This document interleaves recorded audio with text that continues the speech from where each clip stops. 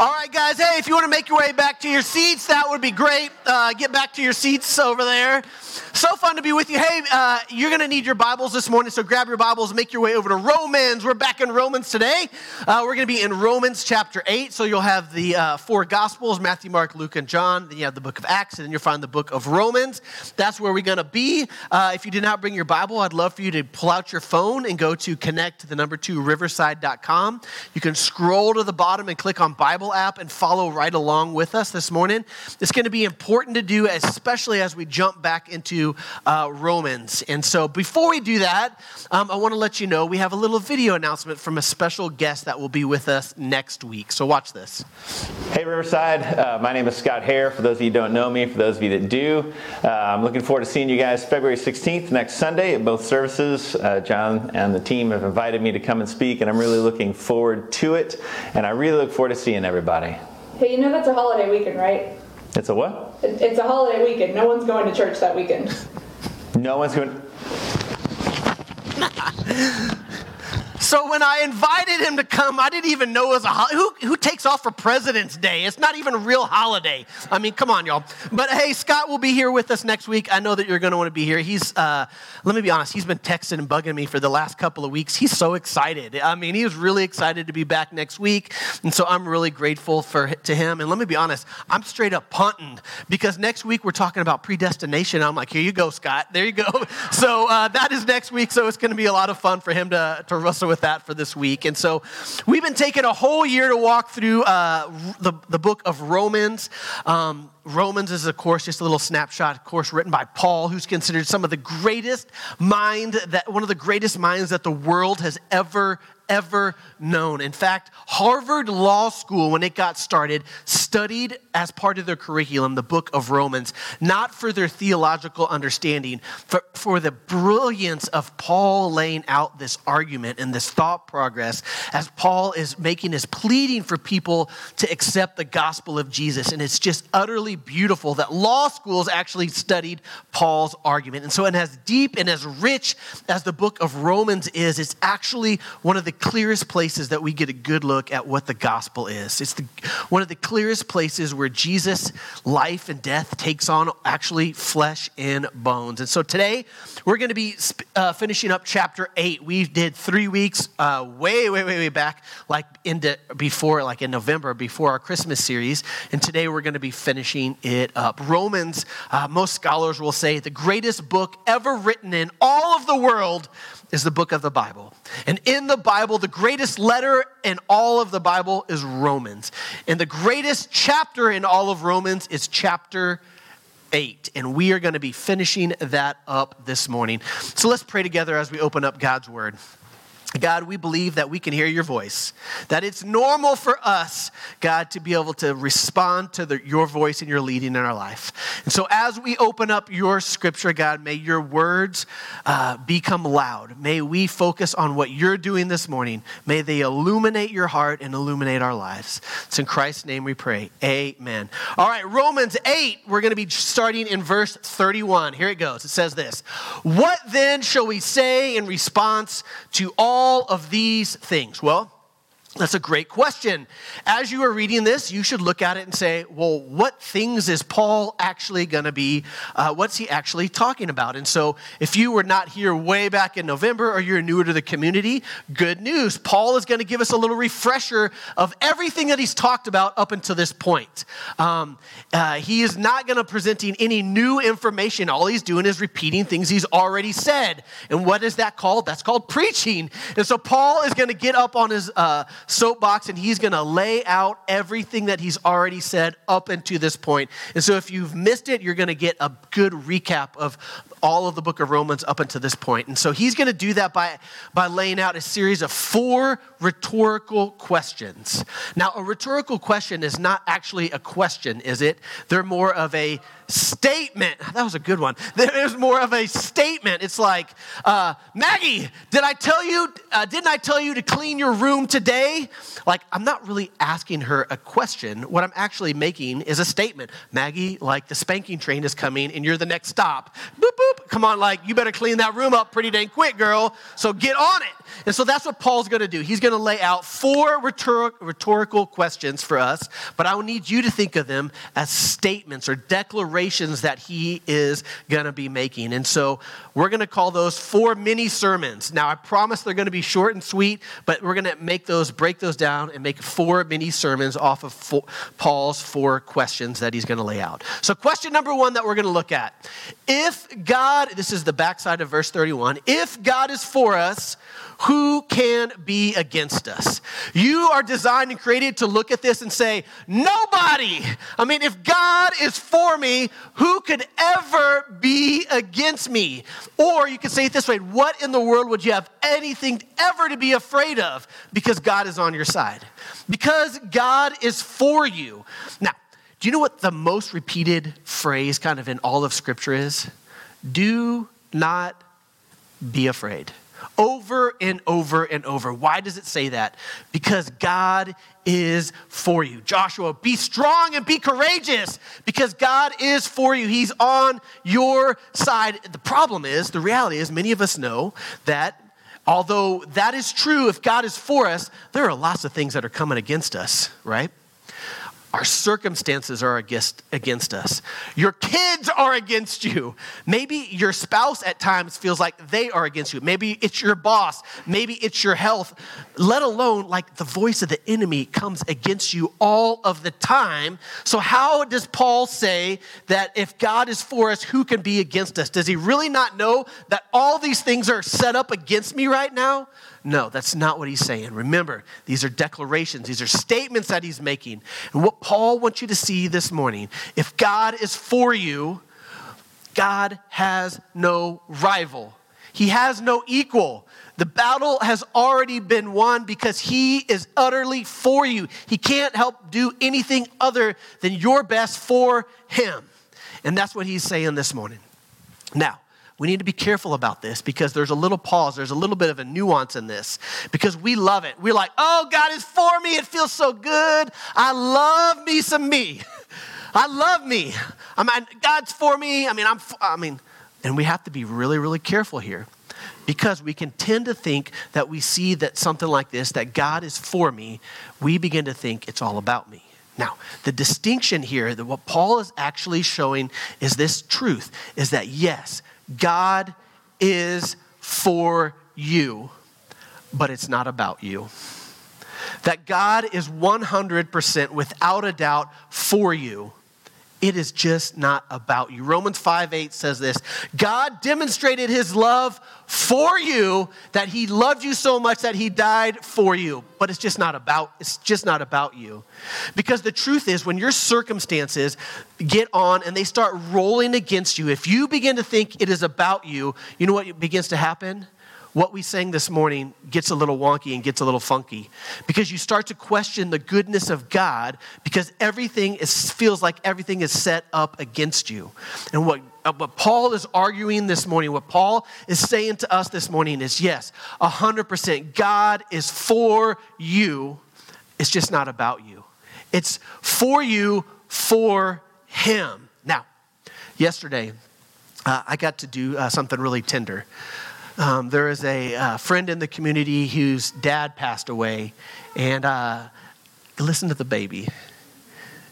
Mama, it is a blessing that there are signs of life in this community. I love when we get to have kids in here, and so I'm so grateful. It's the sound of God's blessing and favor on our community when we have kids like that. It's so beautiful. I'm always reminded of that. And so yesterday I got to do a funeral for a friend in the community. His dad died unexpectedly. And one of my things that kind of I do at the funerals, I just read lots and lots of scripture. It's like the thing that I think can actually kind of steady us and soothe us. And one of the things that I read over and over and over again at every funeral is Psalms 23, and it says this, the Lord is my shepherd. I lack nothing. He makes me lie down in green pastures. He leads me beside quiet waters. He refreshes my soul, and he guides me. And you're like, dude, I don't know, John. It sure sounds like it's all about you.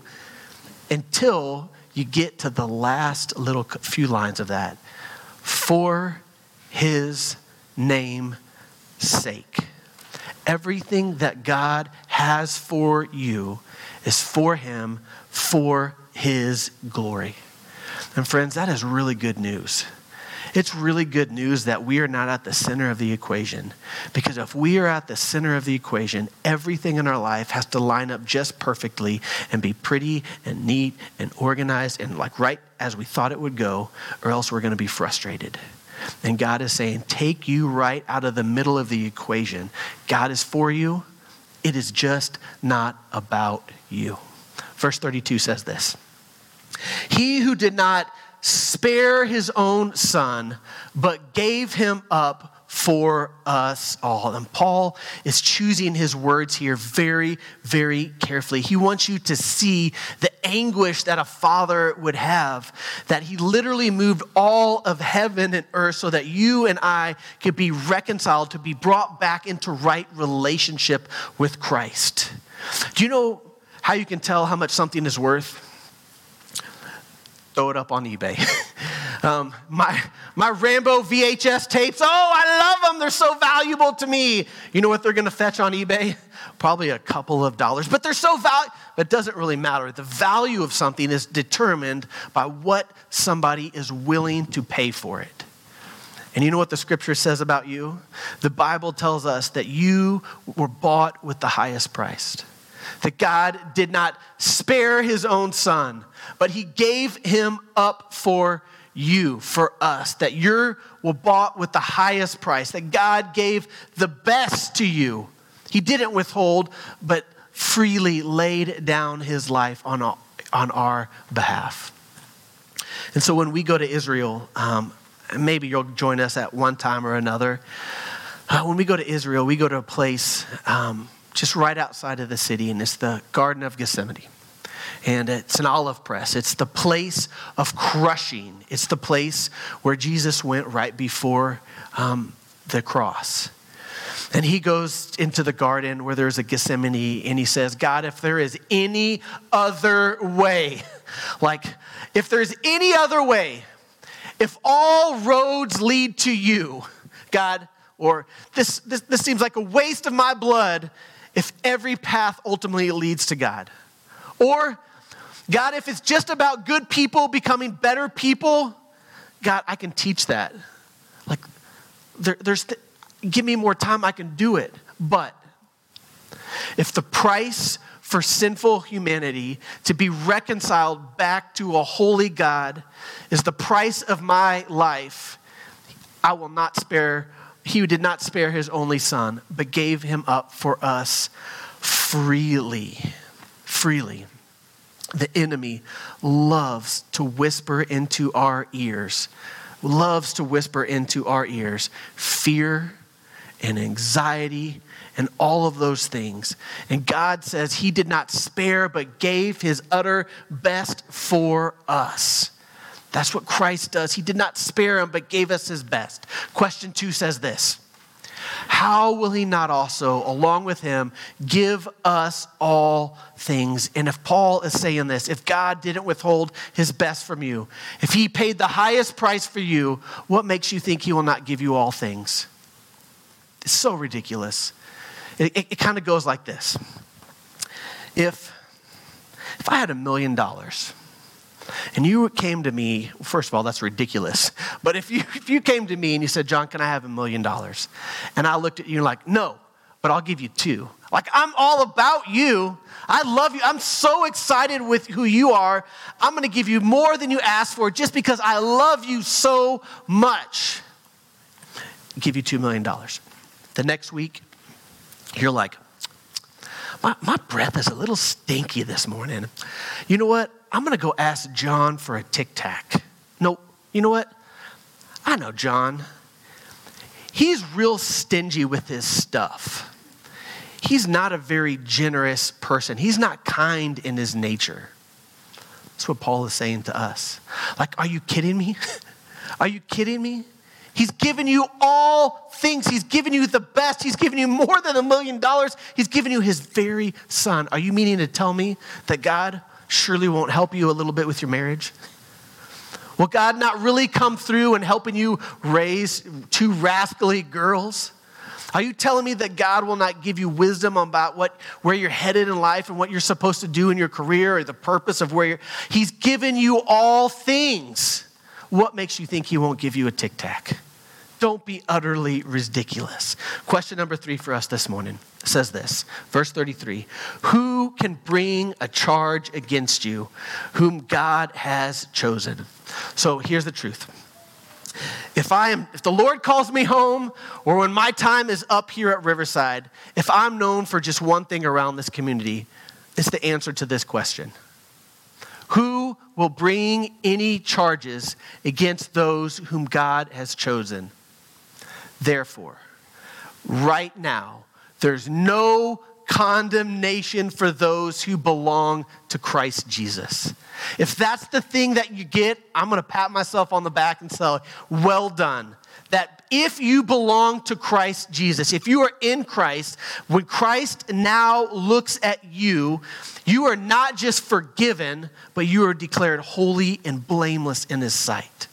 Therefore, there is no condemnation because you have been swallowed up in Christ. The charges against you have been paid in full in advance. And so when the accusations come against you, what Paul is begging for you to say is, who cares? What does it matter? Your value is not a group decision. Your value is based off one person and one person alone. And then Paul begins to shift the attention and go to the next slide. He says this, it is God who justifies. And notice that Paul doesn't say, you have been justified. And why does he say that? Because if not, we tend to make it kind of a whole lot about us. Paul says, no. God is the one who declares you righteous and blameless in His sight. Not because of anything you have achieved, but simply because you have been loved. Because here's my struggle. I'll say things like, man, I can't believe I did that again. I promised that was the last time. Man, those thoughts, I can't believe I'm thinking those things about that again. People are going to find you out, John. I'm going to be found out. There are many that are more spiritual, better leaders, better equipped, because I'm not ever really going to measure up. And the problem with that is, you know what the problem with that is? It's a whole lot of me. That's a whole lot of me in the equation. And Paul says, no, it is God who justifies, not me. The frustration, the pain, and the problem we have is we put us at the center of the equation. And although many things are true about me, the cross is the declaration that all of those things have been paid for in advance up front. And that, listen, if you are in Christ, Christ has swallowed you up so that it is no longer you who lives, but Christ who lives inside of you. And so now when God sees you, you have been swallowed up by Christ. And hear this part, this is important. It is impossible for God to be displeased with you. He cannot condemn you. He cannot be dissatisfied with you because you have been placed and swallowed up in Christ. And God cannot be dissatisfied with His own Son. He's always pleased with Jesus. And if your life is placed in Him, it is no longer you who lives, but Christ lives in you. Therefore, right now, there's no condemnation for those who belong to Christ Jesus. That means that your sin does not define you, that your mistakes do not define you. Catch this. Your political party does not define you. Your dark secrets don't define you. Your regrets don't define you. Your achievements, your bank account, your family does not define you. That Christ and Christ alone gets the final say in your life. Paul goes on and he says, well, then who then is to condemn? And condemnation, or to be condemned, is actually, we've talked about this building term. And to condemn something means unfit for use. And the enemy loves to whisper that into your ear, into my ear. You know what the problem with you is? You.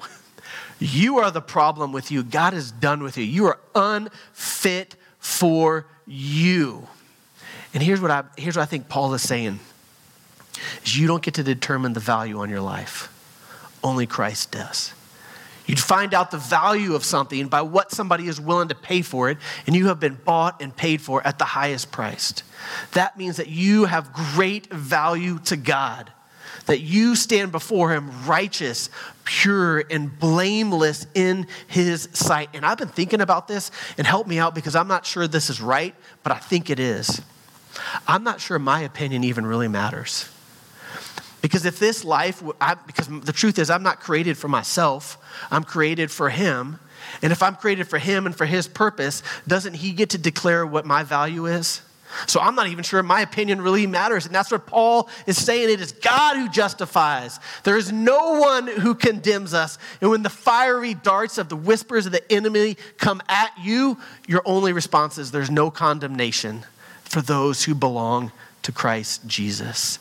He says this, no one, Christ Jesus who died, more than that, was raised to life, is at the right hand of God, listen, and is interceding for us.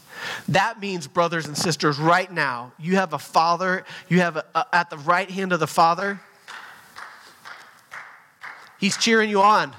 At any given moment, at any given time, Jesus is cheering you on. He's interceding. He's pleading to the Father on your behalf at any given moment. And then Paul shifts his attention to this fourth question, and it says this: who shall separate us from the love of Christ? And remember, these are rhetorical questions, and Paul is going to lay out this answer. He wants you to know that God never leaves. God never departs. Verse 35, next slide, says this: who shall separate us from the love of Christ? Shall trouble or hardship or persecution or famine or nakedness or danger or swords? He wants us to know that for the life of the believer, those are still real options for us. Like, just because you said yes to Jesus doesn't mean it's cotton candy and Cadillacs from this point on. These things are real. We read those things as like, oh, Paul must have been kind of going off. But for the first century Jews in Rome, that's like a Tuesday. That's a real reality. The Barna Group, who does some of the best research on kind of the global church, put out research this last year that I was reading that said, do you know on any given year in the global, across the world, there's about 100,000 Christians that die every single year for their faith. And that was no different from the church in Rome. Like, people were saying, God, if like all of my circumstances are coming against me, if this is my reality, if I'm facing trouble or hardship or persecution, or I'm starving, or if I have nothing, or if I'm in danger, if I'm about to die, have you forgotten me? If my eye gets taken off of you, are you going to take your eye off of me? And Paul goes to something powerful right here. This is found in Psalms 44. It says this. Next slide. As it is written, for your sake we face death all day long. We are considered to be sheep to the slaughter. And so anytime, friends, as you are reading a New Testament author and they quote an Old Testament passage, it's always good to go back and to read the context of what's happening. So what is happening here is in the rabbinical world called a remez. And a remez would be as if I said part of a sentence, I wouldn't need to say the whole sentence because you would already know what I'm thinking, right? Something like this: happy birthday. Yeah, you know it. I don't have to finish it, right? That's what's happening. If I said ding, ding, ding, ding, ding, ding, ding, ding, ding, ding, ding, you would say, if you're under 40, you would say, stop. And If you were over 40, you would say, under pressure, right? So I wouldn't need to finish the sentence. You know the context of what's happening. And that's what Paul is doing right here. He's saying, listen, for your sake, we're facing death all day long. Are we considered sheep to be slaughtered? The context that Paul is writing here, Israel is being crushed and their circumstances are against them. And they're crying out to God, have you left me? Is your eye off of me? Have I done something wrong? And Paul, verse 37 says this, no. In all these things, we are more than conquerors through him who loved us. Now, a couple of things for us to consider. What does it mean for us to be more than a conqueror? A conqueror, let's say that you are a member in an army and you're a general and your guys go to war. And you guys win the war. Well, obviously, some of the spoils of battle belong to you because you're in the army and the general is your general. And so some of that is you, that belongs to you. And when the war is over, you go home back to your old house. But to be more than a conqueror is more than that. This time, the general's your dad. And when you go to war and the war is won, you don't go home to your old house. The battle has actually created a new reality that you get to live in. And what Paul is saying is that new reality is that there's a new kingdom that has broken out because you have been adopted, grafted in by God himself. And now when the war is over, you get to go home to dad's house. And this new reality for us. And then Paul goes on and he says, listen to this. For I am convinced that neither death nor life, angels or demons, present things or things to come, any power that I face, how good my circumstances are, or if I make my bed in hell, nothing is anything in all of creation can separate us from the love of God that is found in Christ Jesus our Lord. I mean, if that doesn't want to make you get out of your chair and just rip something up and your head just explode, guys, we have not let this message get down in here enough. Listen to the reality of what Paul is saying. No, in all these things, what things? All the circumstances in life that are set against you, he says, no, I am convinced that neither death, life, angels, demons, present, future, anything, height, depth, angels, all of creation will be able to separate us from the love of God. Absolutely nothing. Romans chapter 8 ends with this central question for us to consider. What then shall we say about these things? I mean, God, are you really going to love this? Like if you really knew me and you knew my heart and you know the things I thought, I mean, I just don't see a way. And what Paul is begging us to do this morning is no. In all things, God is for you. Nothing, absolutely nothing can separate you from the love of God. My question for you this morning is, just who do you think you are?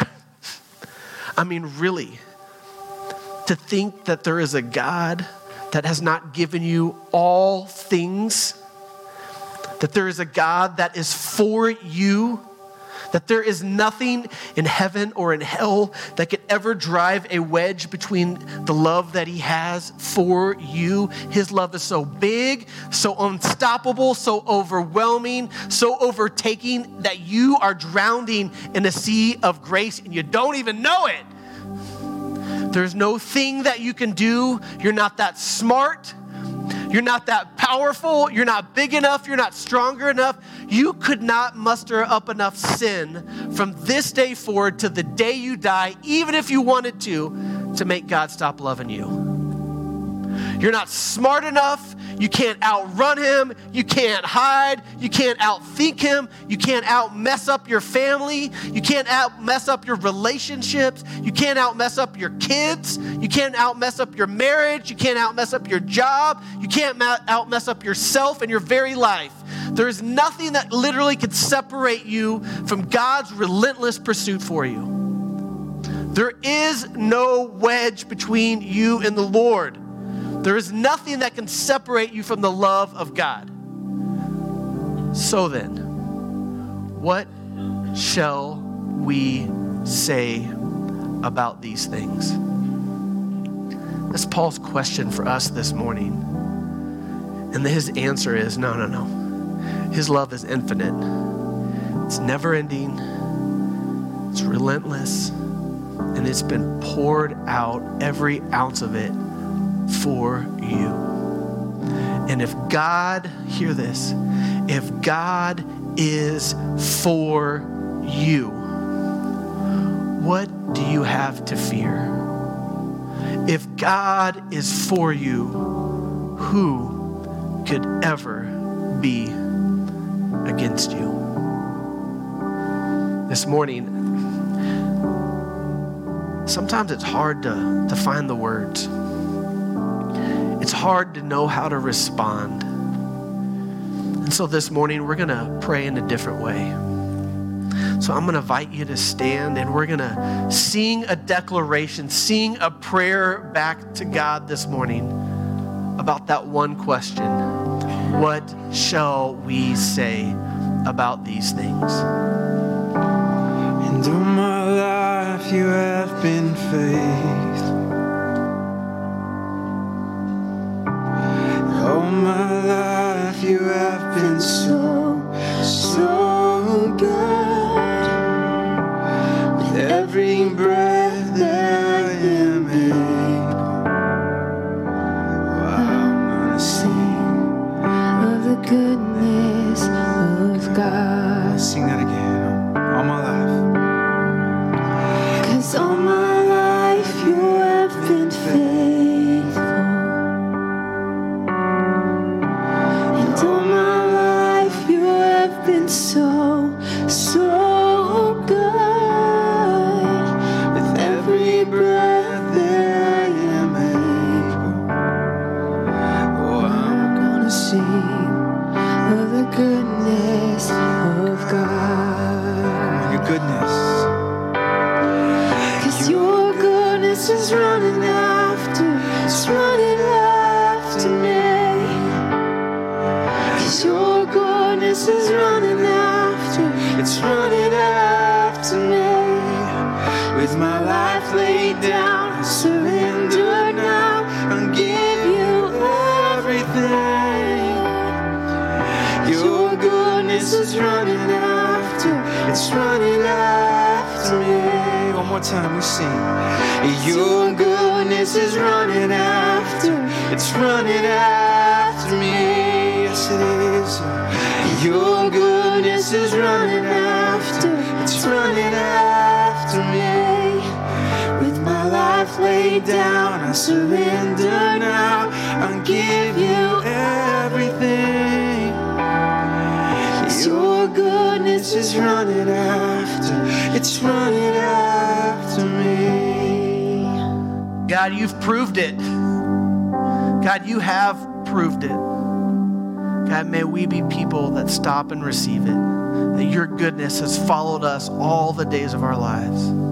God, that no valley, no hill, no darkness, no light, no thing created in all the earth could stop you from loving us. May we be people that stop running. People that just let us love you back. God, we love you, and we're grateful for our time together this morning.